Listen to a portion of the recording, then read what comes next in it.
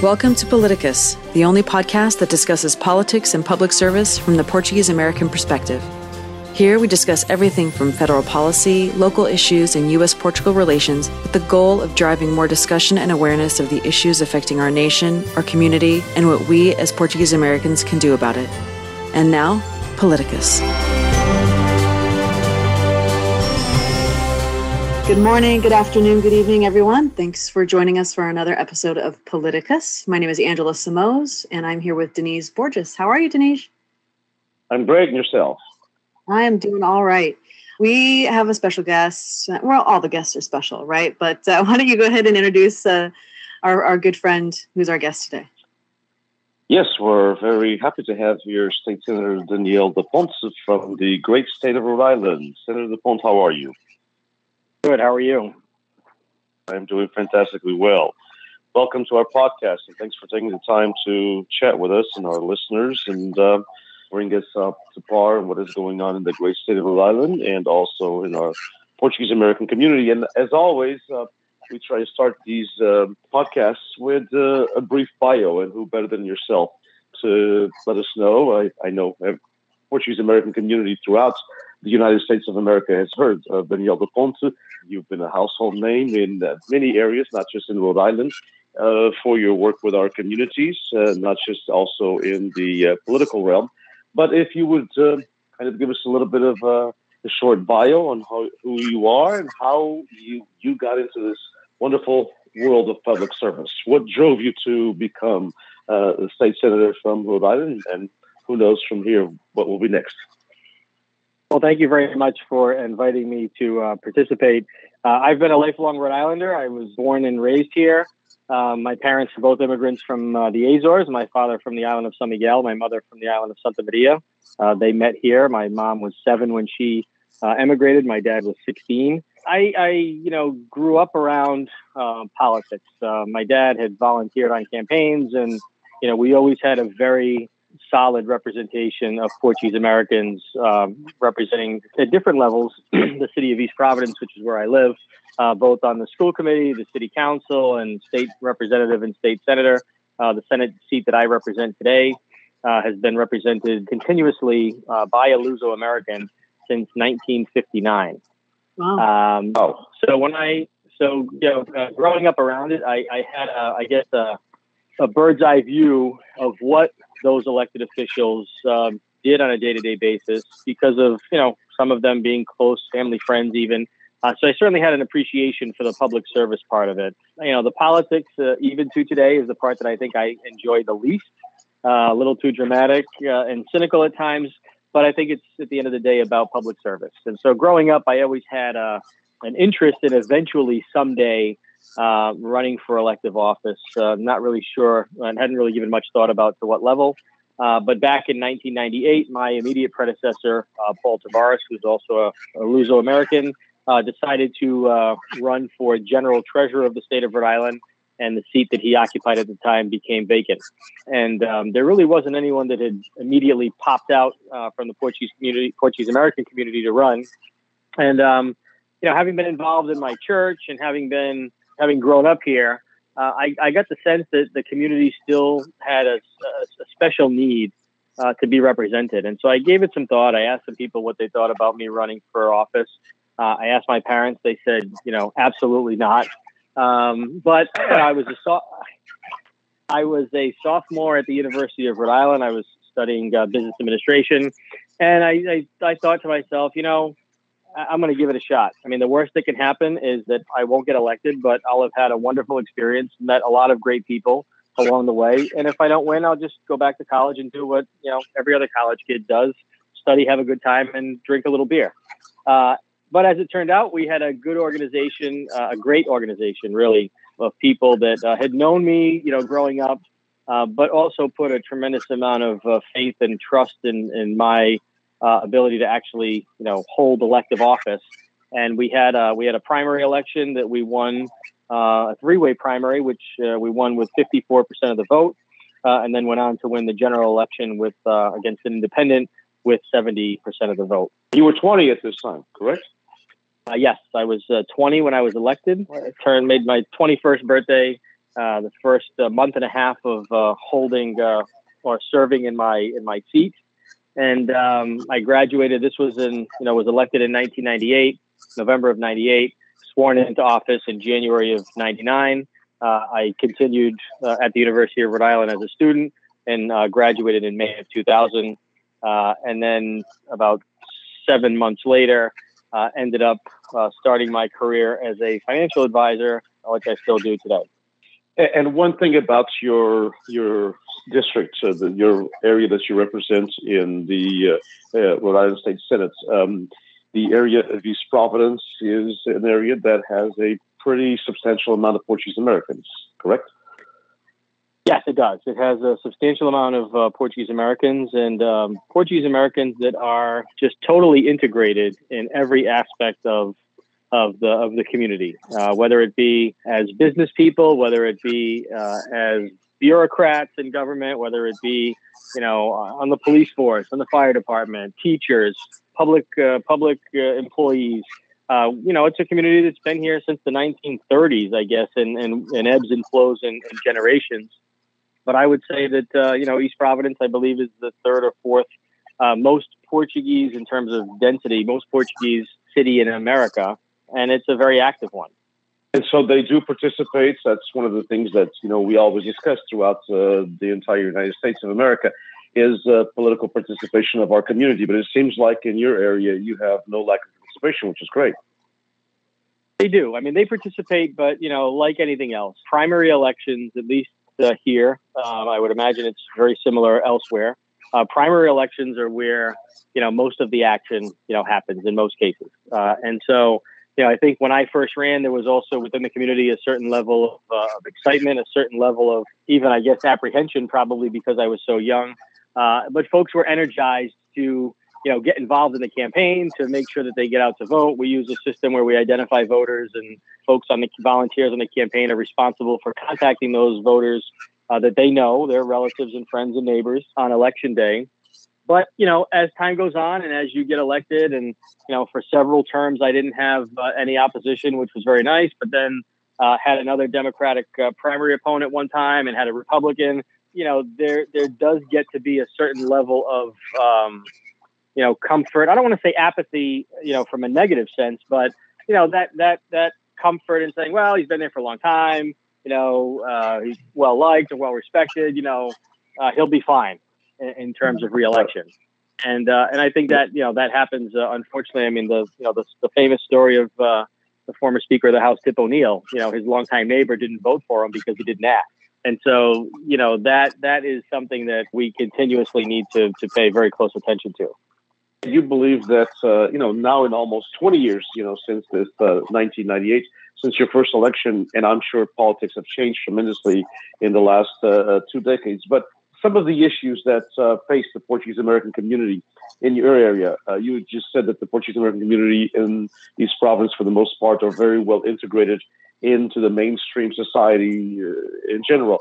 So do you feel that there are some specific issues to the Portuguese American community in your area? Or are they pretty much in line with what's basically the aspirations and the issues for Americans in general?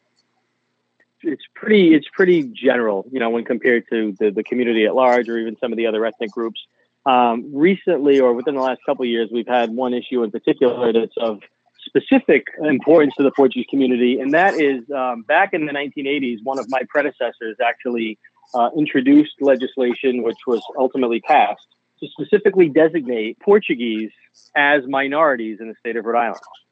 And several years ago, there were several under-the-radar attempts, I guess, to change the law that I thought was, in effect, and the community didn't really make a big deal about it because we were able to successfully make sure it didn't go anywhere. But it would have basically taken the Lusophone-speaking Portuguese community, whereas they would have redefined the statute to align or define Brazilians with the Latino and Hispanic community, would define the Cape Verdeans and Angolans and Mozambique with the African American community, and the Portugal, Portuguese, Azores, Madeiran Portuguese people would have been totally cut out and discriminated against.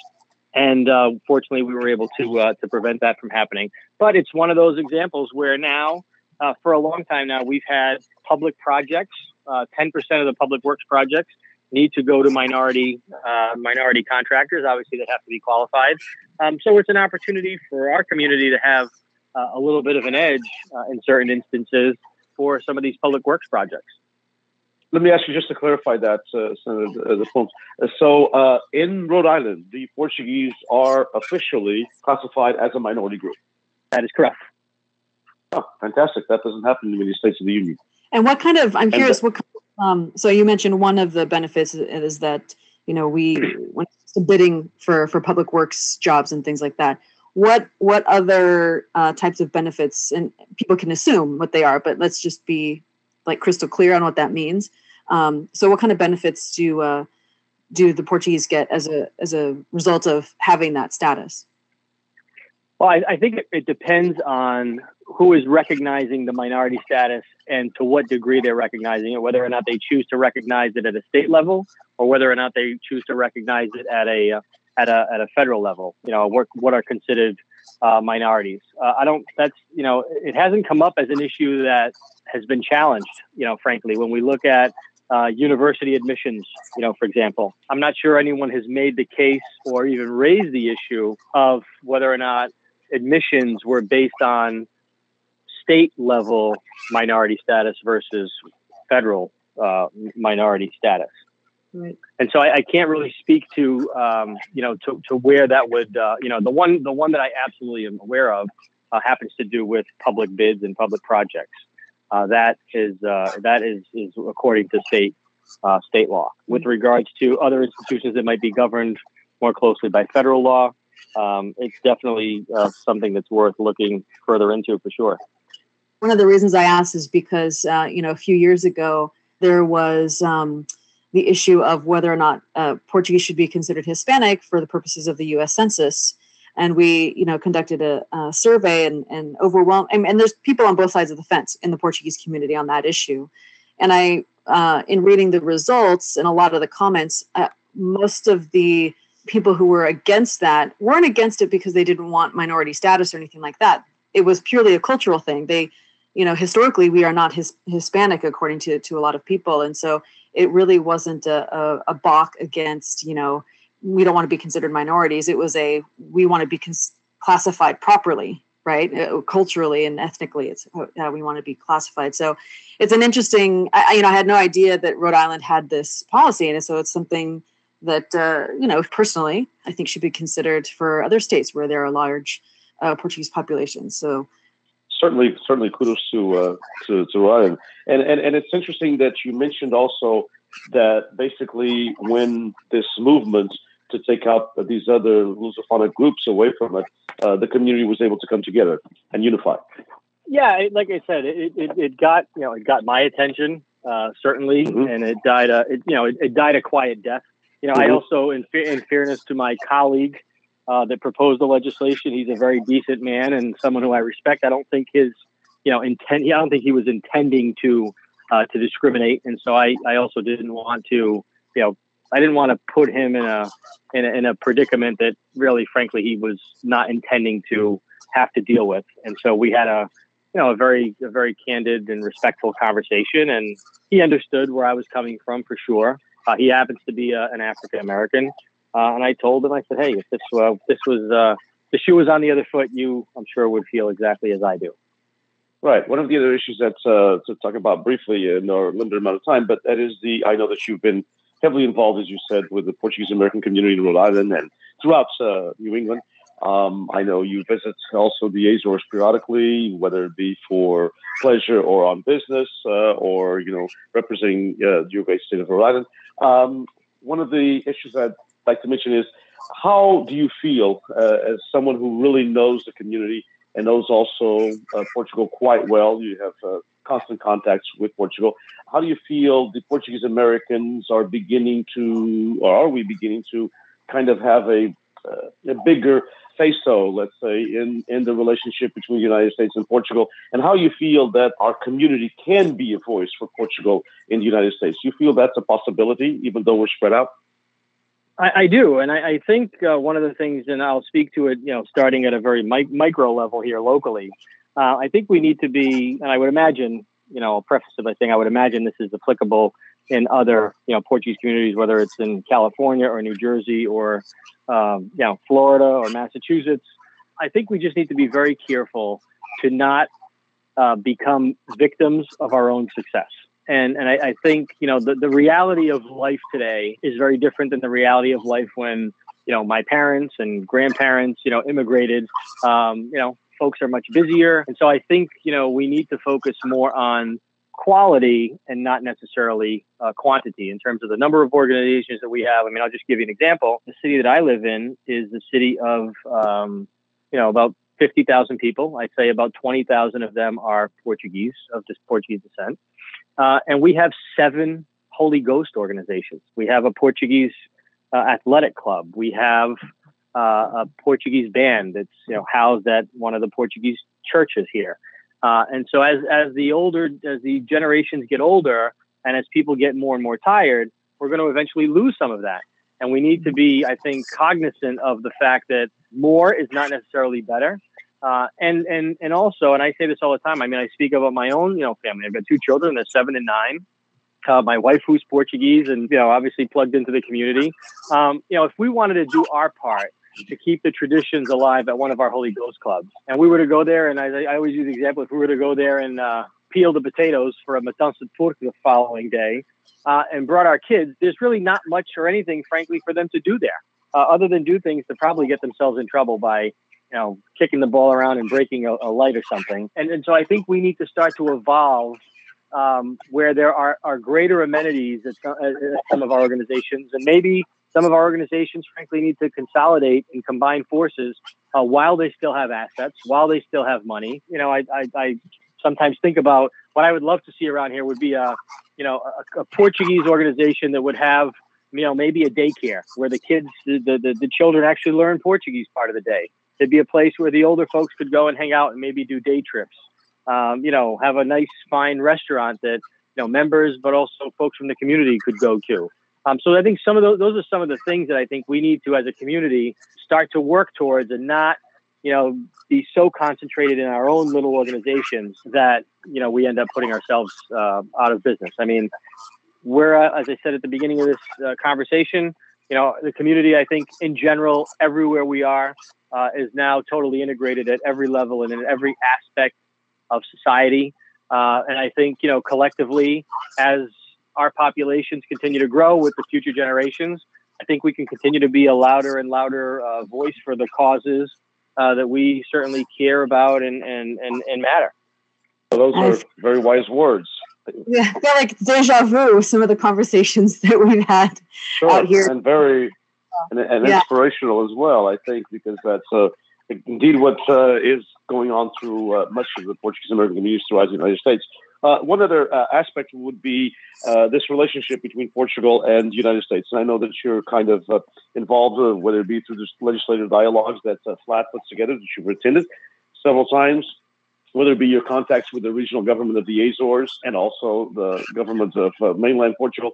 How do you see this these transatlantic relationships moving forward as the community integrates, as you said, and has a different foot in the United States, different than our parents or grandparents did?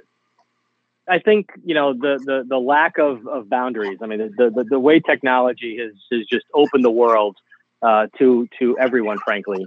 I think, the cultural connections will continue to be maintained through the travel and some of the cultural exchanges, whether it's a folklore group that might go to Portugal for over the summer. But I think the real opportunities are around the academic opportunities. FLAT, I think, has done a wonderful job with their Study in Portugal network. Dr. Michael Baum, especially with the support of the president of FLAT, Vasco Hatz, and the board.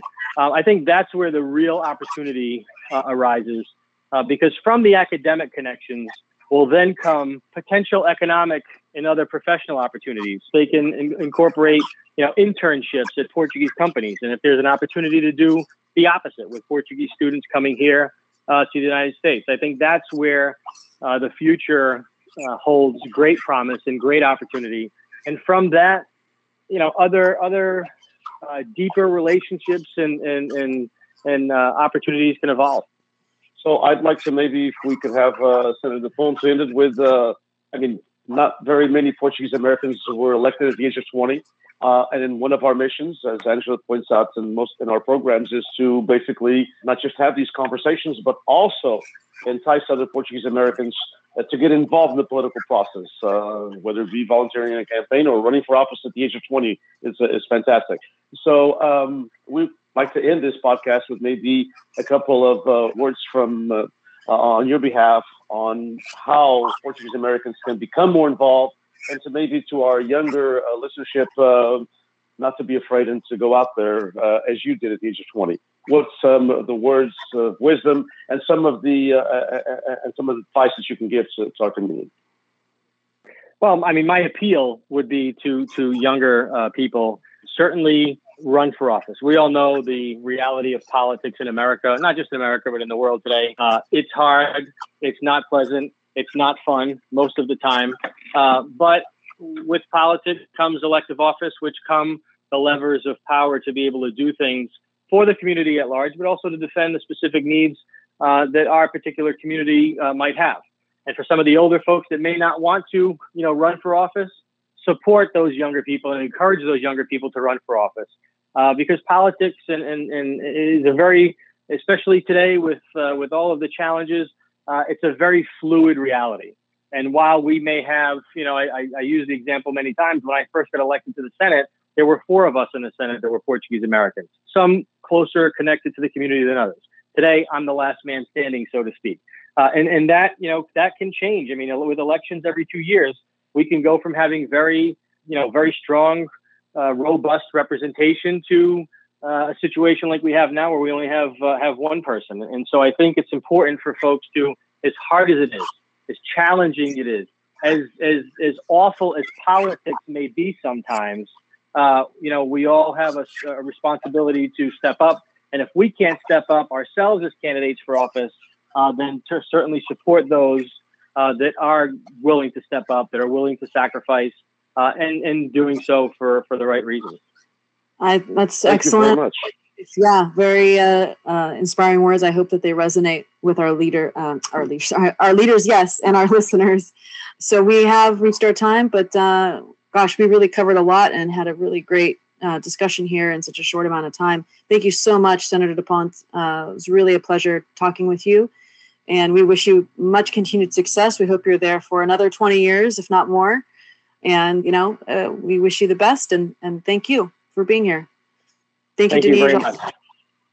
Excellent. And thank you to all of our listeners for joining us for another episode of Politicus. If you have any questions or suggestions, please email us at palcus@palcus.org. And if you haven't hit that subscribe button, please do so now and share this podcast with friends and family.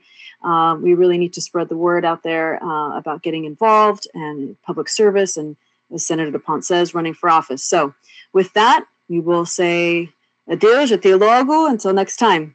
Thank you very much. Bye-bye. Thank you. Bye-bye. Thank you for listening to Politicus, the official podcast of PALCUS, the Portuguese American Leadership Council of the United States. PALCUS is the premier national organization representing the interests of the Portuguese American community at large. To learn more about PALCUS and how to become a member or to make a donation, visit www.palcus.org. To submit feedback or suggestions about the podcast, email us at palcus@palcus.org. The views and opinions expressed by the hosts and guests of the show are not endorsed by PALCUS.